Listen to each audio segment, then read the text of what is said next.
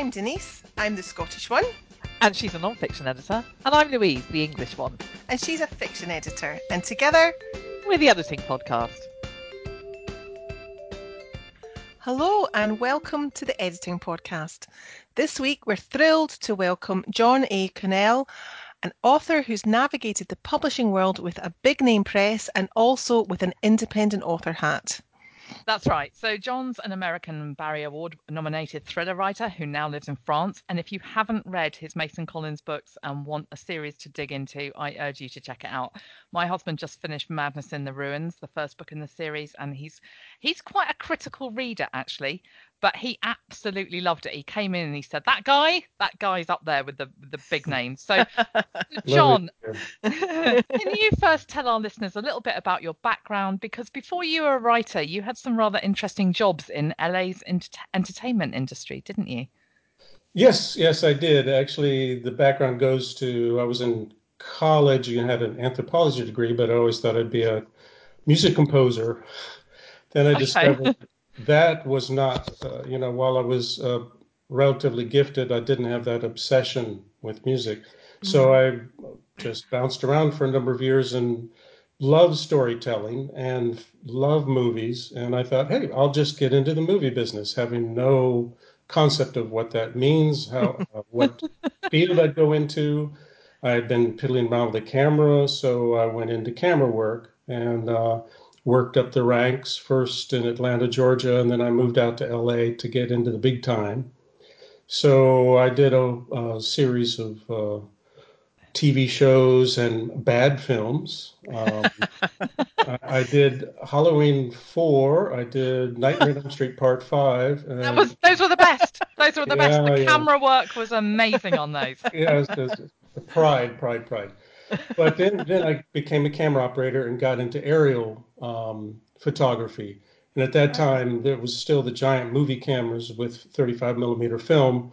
Yeah. So to do aerials and make it as smooth as possible, they had this giant rig on the outside enclosed in a ball with these gyroscopes that would keep the camera steady no matter what the helicopter was doing. So I did quite a few jobs that way, including Jurassic Park, Thelma and Louise, For the Boys, which is a Bette Midler, Prince of Tides. Splicing.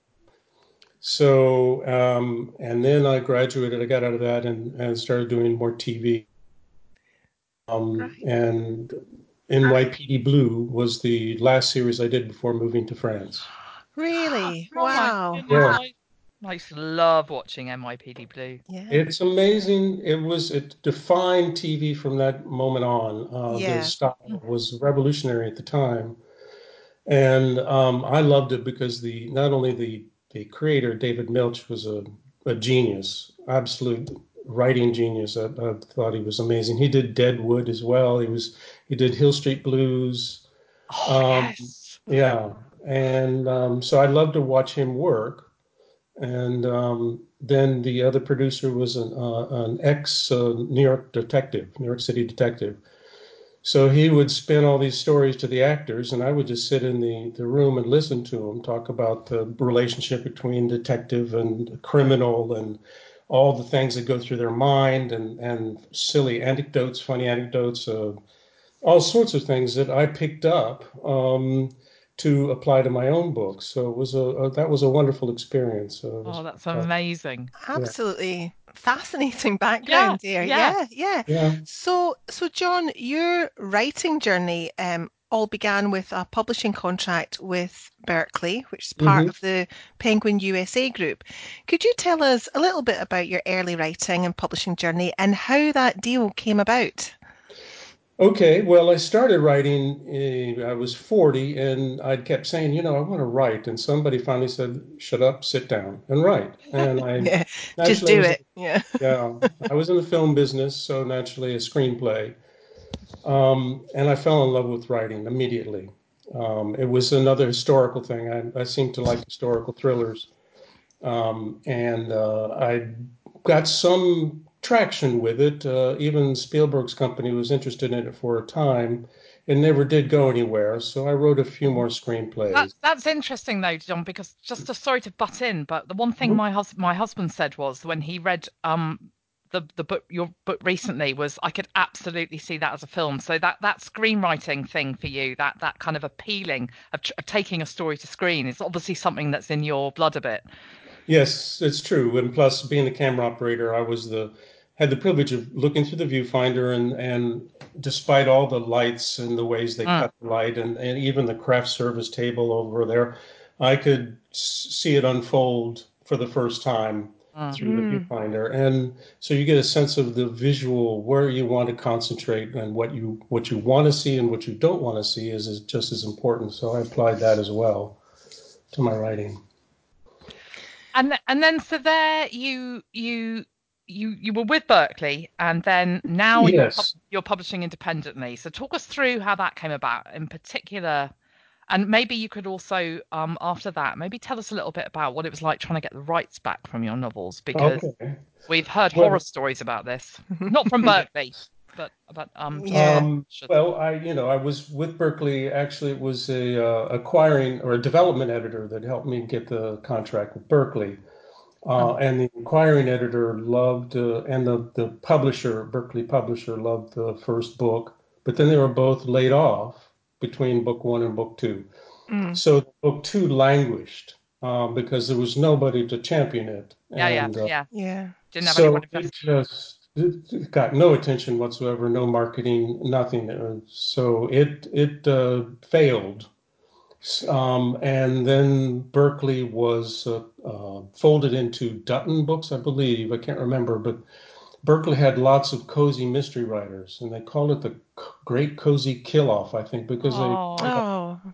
70 or 80% of their cozy writers, I don't remember the exact amount, and many of the writers in their stable, including me. So I had finished the third in the series, and my agent said you can't sell number three in a series to someone else. So I wrote a contemporary thriller, sort of like Steve Berry or Dan Brown, and then I wrote. Let's see, another thriller, and just it was becoming more and more difficult for someone to sell a book, for publishers to pick up new writers. And so I was languishing a bit. I was kind of upset about, disappointed and frustrated. I bet. And then I heard this Mark Dawson talk about becoming an independent author. And his words seemed to resonate at the right time. I was at that point where I was finally terribly frustrated with trying to find another traditional publishing deal, and trying to go through hoops and the dance that they require. They don't want what you write, they want what they think can sell. Sure, yeah. And, they said try a domestic thriller, and I'm just not a domestic thriller author. Yeah. So anyway, Yeah. I listened to him and then started taking lots of courses, and decided to bite the bullet. And book one and two, it was Ruins of War and Spoils of Victory at that time. They refused to listen to me. I would send letters and emails saying I would really like the rights back. I gave them the statistics of sales, that it did fall within the contract, that it sales dropped to a certain point, then I could petition for my rights back. But they wouldn't do anything, so I actually hired a lawyer. And then within the first letter from the lawyer, bam, they gave me the rights back. Oh, isn't that interesting? Yeah. Just needed that. But that you had to go to that expense and the trauma, because that must have been a really worrying time. You can't, basically, this is your intellectual property, and Right. you're having to fight for it. Yes. Yeah, Yes. yeah. So I was, once I got that back, then, I was able to, I never really cared for the covers or the titles. They were a little bit too militaristic for my taste. So I was able to change the covers and the titles and start going. Yeah. So John, at this point then, you're not just an author, you're a publisher as well. So what else did that mean, taking on board that Berkeley had previously done for you? Oh, okay. Well, the advantage with traditional publishing, and no doubt, is that they get your physical books in bookstores. Yeah. That is really difficult for an independent author. Mm. Also, you have a certain cachet as a traditional published author where you can get book reviews from top bloggers. Hmm. I had joined the International Thriller Writers, so Lee Child was a champion of mine, and Steve Berry. There were some very good authors Mm. that Mm. may not. It's not. I'm not necessarily sure this is fair, but it may not have gotten the attention if I'd been self-published. So those were really the things that Berkeley did that I couldn't do. Yeah. They spent some money on the first book to put it in magazines, but everyone knows now that's just a shotgun technique for marketing. So Mhm. the thing with Berkeley is there, and I think a lot of traditional publishers, they're still in the old school way of marketing. Uh, Aren't they Right. just? That's Hmm. yeah, so. We hear that a lot actually yes, from our clients. It's in and there seems to be also this. We'll talk a bit more about marketing in a minute, but there seems to be this kind of idea almost that authors are expected, even with traditional publishing contracts, are expected to do a lot more now. It used yeah, to be that it's kind of like the publisher's still stuck in the dark ages, and if you want to sort of like think about your online presence or other sort of more innovative and creative ways of marketing, that's really got to come from you. And so mm, it does beg the question, kind of where that leaves the author in, unless you're someone huge like Stephen King. right, absolutely. Yeah. Yeah, right now it's becoming like films, unless it's a super big budget where they pour all their money into it, there are a lot of these independent films. The same with books, unless you mid-list authors are really having a tough time with publishers now. The publishers are searching for that new hit, so they're willing to take on debut authors and then pour a lot of money and effort into the ones that make them the money, but then the mid-list authors are the ones that are kind of left in the dust. Yeah. Yeah. Yeah. Yeah. Um, so Yes. anyway, for me, after being out of Berkeley, it was up to me to do everything. So, Yeah. So let's talk a little bit more about your marketing strategy. I mean, one thing I noticed is that your website, that sort of front end author platform, is gorgeous. But good. my first question was, how do you get readers to it, and how do you engage with them once they're there? Well, the one creed that all of the successful independent authors have said is to get a mailing list and to get it Mm, no Yeah. matter how you can. So the big recommendation, first of all, was to write something like a novella or a free novella or even a free book, your first in the series. Offer that for free for anyone who signs up to your email list. And the email list is probably the most important thing when it comes to marketing. Um, so once you have it takes a while, but once you develop an email list with fans, you can have them be your ambassadors Hmm. and spread the word. The other thing, obviously, is doing publicity on Facebook and Amazon and BookBub are the three main ones where you can do paid advertising. And it seems to be a reality that no matter who you are, at least with independent authors, is that you do have to do paid advertising. It's the only way to get your name out there. Mm. okay. It's interesting, John, what you said about writing something and giving it away for free as Mhm. part of your strategy, because Louise and I were on a discussion table a couple of days ago with some other people in the publishing industry and some would-be authors, and there was an author there who said the very same thing, that it was only when she actually offered the first book in her series for Mhm. free, that was when her sales really took off. Do you recall that, Louise? Yeah. That Yeah. was, yeah. Yeah. And And it that's seems counterintuitive, doesn't it? But it's that sort of gateway to the rest of your writing. Right. Yeah. And that works best, obviously, when you have at least 4 or 5 books, Yeah, and even better if you have, say, 8, 9, or 10 books out there.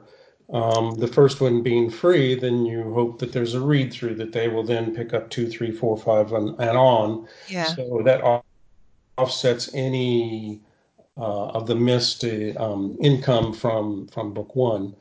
because my series is 4 books. It's not quite there yet. So Right. I offer a prequel novella, and people seem to be quite happy with that. So Yeah. I would certainly be happy with a prequel novella because, like you say, it gives you a flavor of, what's to come, and you can start relating to characters and what have you, and Yes. think, yeah, this is a story that I want more of. One So of my that, other correct. authors did that, and mhm. I fell in love with his writing because of his prequel, and it wasn't even a novella. I would say it was like it was maybe 10,000 words. It was like Okay. Mhm. a short story, but it introduced that character for the first time, and I just thought, I'm interested in this person, I'm invested in him, I want to read Mhm. more about him, and yeah, so that's Yeah. a great strategy. I always remember reading, years and years ago when I used to still buy an actual print newspaper, and I remember reading the first chapter of The Passage by Justin Cronin. I don't know if either of you have read that. I haven't read it, but you it was in the newspaper. Yeah, it was in the newspaper, Oh, and it was the first chapter of it, and it was before it had been published, and I could not wait for that book to come out Yeah. because oh. that first chapter, I was just like, I need to read the rest of it. It was right Yeah. up my street, and it was post-apocalyptic. Well, much like present day, really, but you could Yeah. just sense this big story being, Mm. foreshadowed, and it was just like, I can't wait to get into this. And Yeah. that I thought that was a really clever thing to do to put Mm, the first chapter out. Yeah. And it yeah. also means, John, that when you've got a new book coming out, you've got you're not publishing into to a field of crickets, are you? You've already got that fan base who they're waiting for your new book. Yes, So yes. It took a while. The books, sure. when I got the rights back, I didn't re-release them, repackage them, and re-release them until last July. Mhm. So it does take some time to build up, but by now I'm starting to get a nice fan base. And obviously the goal is to continue with that. So it does help. Yes, it absolutely helps to have an email list of a fan base that you can release to. There are other techniques of trying to get some visibility. But that one really helps. That helps a lot. Yeah. Yeah. So that's number one tip for our Yeah, listeners, absolutely. authors out there: get a mailing list. Yeah, Yes, Start building definitely. your it's mailing the list. only thing you control, and that's what these guys that I learned from have said is that Amazon doesn't supply their customers emails, Mhm. and they could change their algorithms or change things and leave authors out in the cold. Yeah. Anything can happen out of your control. The only thing you really control is your email list. Yeah. Yeah. Yeah.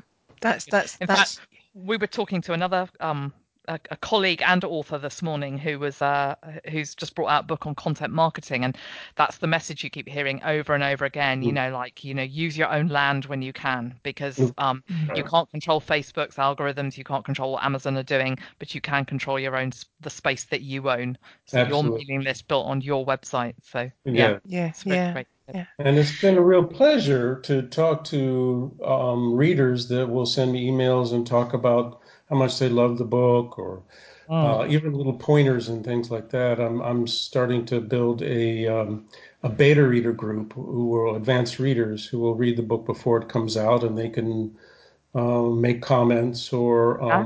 have reviews ready to go when it's released on the bookstores. So Yeah. That That's all a contributes great to piece that of that advice. audience, yes, doesn't it? Yeah. Yeah. yeah, yeah, What we'll do is actually the show notes is do a little summary at the bottom of your sort of these little key nuggets of advice that you're giving, just as a reminder to people. That'd great. be really Yeah. useful. Yeah.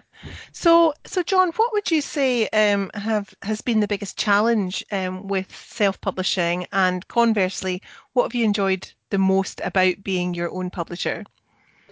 Well, the most difficult is sort of what I've been talking about is visibility is the Yeah. hardest thing. I don't know the statistics, but they are frightening. How many fiction books are published every month on Amazon? It's tens of thousands, if I Mm, recall Yeah, correctly. mm, it's And pretty these are fiction. horrifying. Yeah.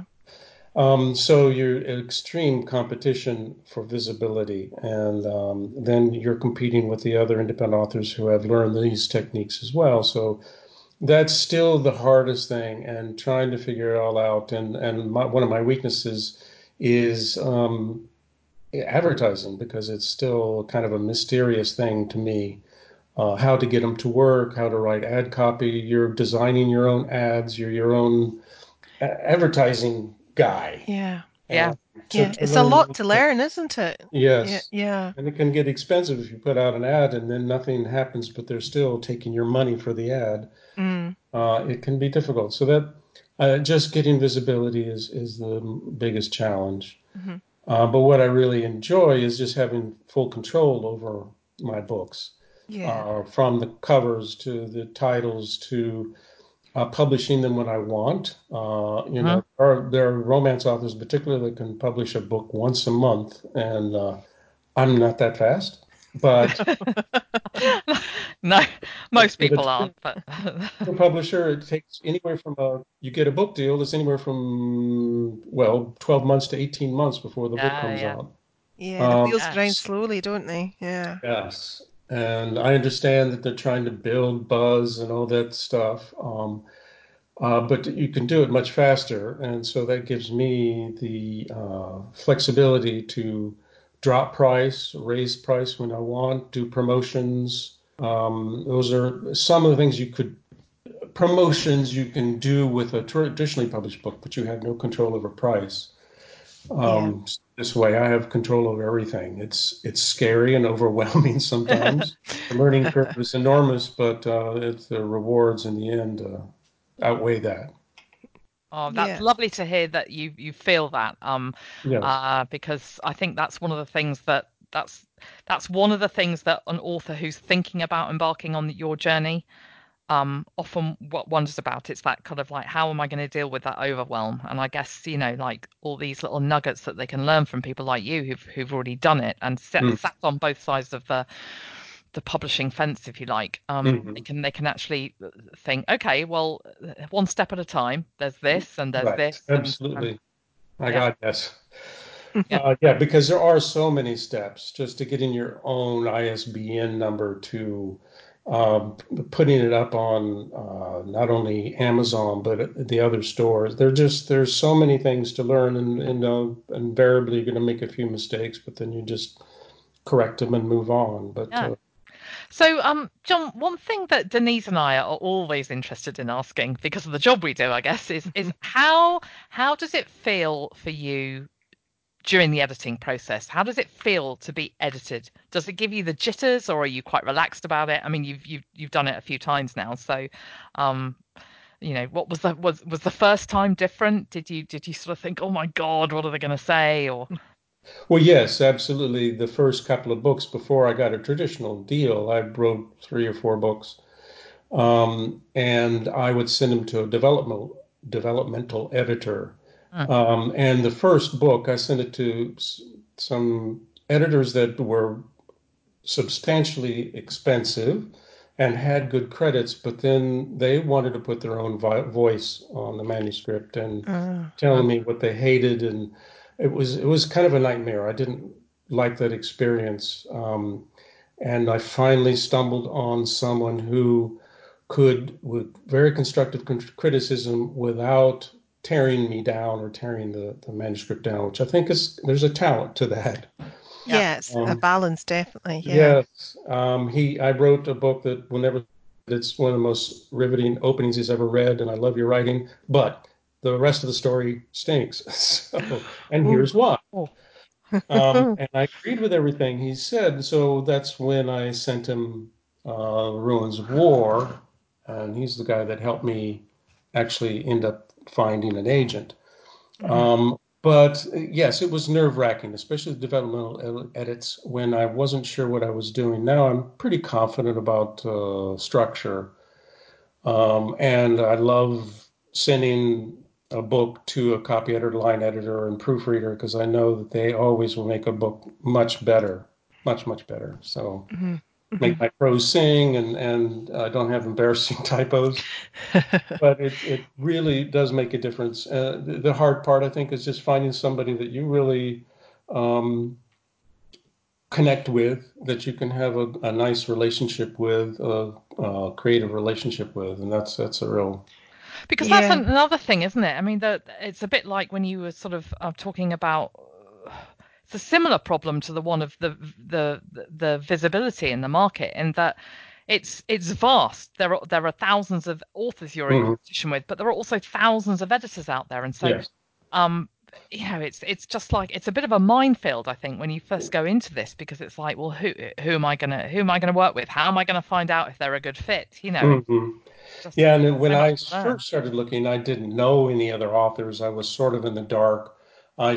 Probably that's one thing I should have done that I didn't is go to conventions, go to writing uh, meetings and conventions and that sort of thing to Yeah. meet other Hmm. authors and not only get help, morale boosting, but help with finding people like editors. So I was Yeah. shooting in the dark and I missed a few times. It also sounds, John, like the focus of your editing process has perhaps shifted a bit over the years as you get more experience with your writing, and that perhaps earlier you needed that developmental support, but Yes. now you say that structurally you're okay, and it's really the copy editing and proofreading to polish and refine your writing. And that kind of chimes with what Louise and I have said in previous episodes about recognizing and understanding where you need the support, and it's not always the same, what Mm. your strengths and weaknesses are. And it's Mm, interesting that you've mm. seen that change through your writing, as you've got more under your belt. Yes. Yeah, yeah. True. True. So do you have any regrets at all, or any advice that you would say to people? Don't do what I did, do it this way. It's kind of a minefield. I'm happy I got a traditional deal. I'm just regret trying to hold on to that traditional world longer than I needed to. Hmm. Yeah. I kept writing books to please my agent and try and please publishers, and it was this on a sort of a hamster wheel, going around in Yeah, circles and yeah. really spending way too much time trying to please and write to traditionally publishers market. And I should have reached or tried the self-editing, self-publishing thing earlier. Hmm. Beyond that, no. There was a second part to that question, and Yeah, any advice? And Oh, it I was the think, yeah, oh, Sorry, sorry. Mike's advice, going to ask advice. a follow. Actually, yes. Um, Everyone's different. If you really want a traditional publisher, well, then go for it because there are advantages. It's extremely difficult to do. Um, But if that's important to you as a writer to get your books in bookstores and to have a certain cachet that, yes, I have an agent and I've been traditionally published, and then I would go for it. But if you want to go self-publishing, you just have to know that you're in business for yourself, that you're creating a business. So you have not only to write and put out a good product and frequently, you have to learn all of the ins and outs of running a business. So if you're not ready for that, then I would go for or try for the traditional publishing deal. That's a really sound piece of advice, I Yeah, think. And I think that's the part that people often do overlook with self-publishing is Yeah, that you need a business head, and if you don't have one, you need somebody who can help you with that, I yeah, think. Yeah, yeah, yeah. There are the like the husband-wife team where the wife is writing the books and the husband is running the business, or vice versa. yeah. One of the partners doing the ads, one is doing the writing, and then they make a great team and they're able to put out more books that way because yeah, doing the marketing and trying to learn all of the stuff, it takes up a lot of time too. yeah. So, Yeah, being a publisher is not the same as being a writer, is it? So no, it it's not. requires its own time to it. Yes, John, and different parts of the brain. So yeah. You mentioned before that you were a member of one of the associations, you know, back International convention. Thriller Writers. Yeah. And are you a member of any others? The Mystery Writers of America. Mm-hmm. So I'm a member of those too. And do you find they help you? Are they in terms? Do you use online forums or? A bit, a bit. I mean, International Thriller Writers really helped me quite a bit, and when I went there and actually met people who, just like whether they're traditional or self-published, authors seem to be very happy to help other authors, out reaching out. And so that is an invaluable thing for me, was to meet people like Lee Child and Steve Berry and people like that who would reach out or give advice or so yeah, it was a really good experience, and that was well worth it. And I used to do their Thriller Writers radio show and coordinated to help people get on the air, mostly debut authors, and so they really help, particularly debut authors. So it's a good organization. Mystery Writers of America, I haven't been involved as much with that organization. Okay. Mm-hmm. Well, we'll make sure both the links to those are in the notes anyway. Okay. Can I ask you about writing a series as opposed to standalone novels? Because I just ordered 3 more Mason Collins for my husband. A little lockdown, Appreciate that. Thank you. little lockdown distraction for him during these weird virus times. Yeah. And I love a series precisely because I can immerse myself in another world. But what about you as the writer? Is having a character you can return to something that makes the story come easier for you, or what are your thoughts on that? Yeah, well, I started a series because I love to read series. I like the familiarity of the main character and to see what the author can throw at them, what kind of situations they get wound up in. So I naturally enjoyed and gravitated towards series. And yes, in some ways, it's easier. You're not inventing a new main character in particular, and all of his backstory. The challenge, of course, is keeping it fresh, uh, giving him new situations, different kinds of conflicts, so that you're not repeating yourself. But yes, I definitely enjoy that, and it's actually for a self-published author, it's certainly the best way to go for selling books. Let's say that, Yeah. because Yeah. if you sell book one, then you can sell then book two, three, four.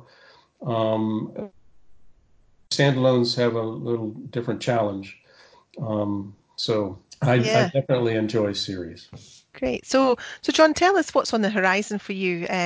Whet our appetites for what's to come. Well, ironically, we talked about series. I have a standalone. It's actually a book I wrote before I wrote the Mason Collins as a post-World War II series. His Hmm. standalone is in the Beat Generation in San Francisco, so I'm hoping to get that out in early May. Right. And then I'm working on Mason Collins number 5. There's no title yet, Ah. and I already have a good idea of what I'm going to do with Mason Collins 6. So Mason Collins 5, I maybe at the end of the summer if I'm lucky, and then 6 sometime in the fall or winter. Excellent. There you Well, are, Louise. You can tell Johnny to look forward to that. I know. That's Christmas sorted. Yeah. Yeah, there you go. Very good.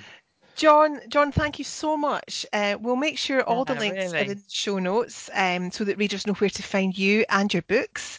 But now it's time for Editing Bites, and this is the part of the show where we offer listeners a favourite tool or resource to help them on their writing journey. So this week, mine is a blog article by Joanna Penn on her website, and it's about video marketing for authors. Now, I think the first thought that people tend to have is to use video for a book trailer, but this article goes well beyond that and gives you a lot more ideas on different ways of harnessing the power of video to promote your book. Joanna Penn. She's a bit like Mark Dawson. She's just full of good So advice. much. Yeah. I actually discovered her quite a while ago while I was still searching for a traditional deal. And she's an incredible website. She's quite a It's so full of knowledgeable. resources. Yeah. And her own series as well. Her Oh, own yes. yeah. So my bite is a video of Stephen King giving a masterclass at the University of Massachusetts in Lowell in 2012. And there are lots of nuggets for fiction writers in this, but I particularly like his guidance on mastering observable behavior and how that helps authors to show non-viewpoint characters' emotions. So that's my bite. Excellent. Thank you again to John. Thank you so John, much for your so time. That's been absolutely fantastic. That's it for this week. We hope you've enjoyed this episode. Thank you so much for listening to the Editing Podcast. You can rate, review, and subscribe to us via Apple Podcasts, Spotify, or whichever platform you prefer. And we'll make sure that John Connell's all his information, so you can get in touch with him and check out his books. That'll be in the show notes too. Thank you so much. Bye. Bye.